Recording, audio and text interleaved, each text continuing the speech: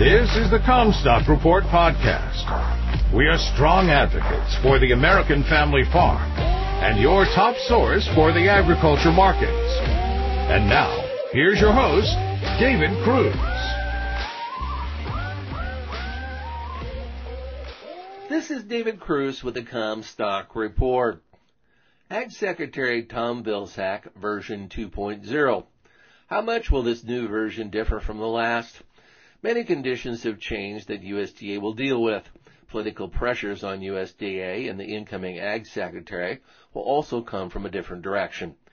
What should not have changed is that Vilsack will return with a more pro-ethanol agenda that he is expected to champion.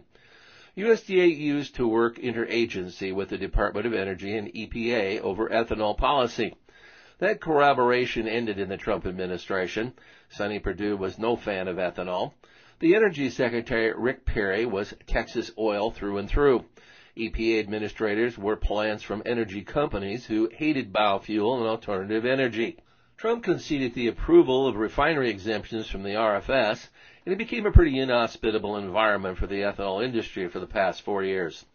I will not go so far as to claim that happy days are here again for the ethanol industry with the Biden administration, as we were not happy under Obama. He treated ethanol like a bad word as he refused to speak of it.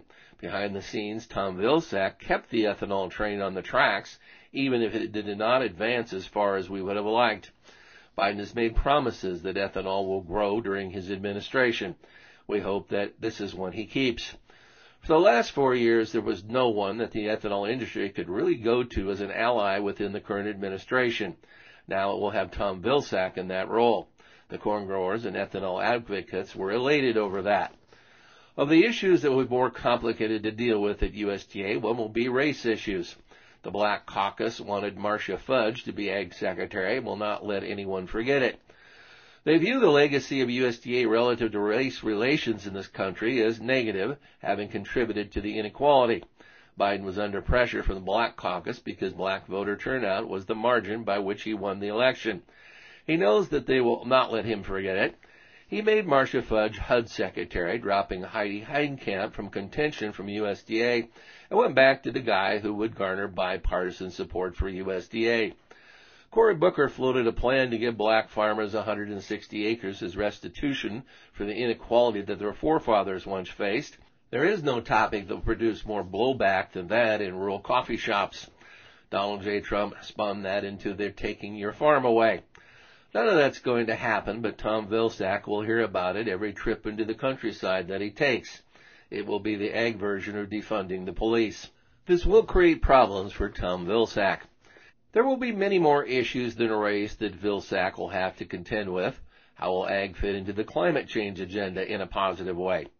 Vilsack plans to lead an effort for USDA to get paid for sequestering carbon. Instead of farmers getting ACHs from the CCC for trade losses, they would get them for participating in ways that store carbon. I think that the plans and infrastructure for this has come a long way since the last time that Vilsack became Ag Secretary, and something more substantive is likely to develop from it. We would like to see USDA defend the ag sector from the bogus attacks on it from climate extremists, but that could be too much to ask. The really green groups look at ag as part of the problem rather than the solution, and need to be better informed. Farm industry groups are far more open to climate programs than they once were, giving the understanding that resisting climate science no longer works. Helping define it correctly and the role that the ag sector should play in it will be better use of resources.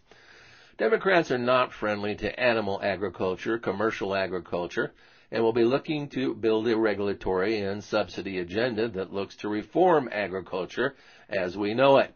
CAFOs are a 4-letter word to them, and the place to start is with interaction.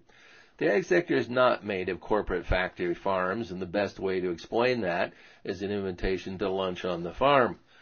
The only side to this that the Democrats have ever heard is the extremists like ICCI.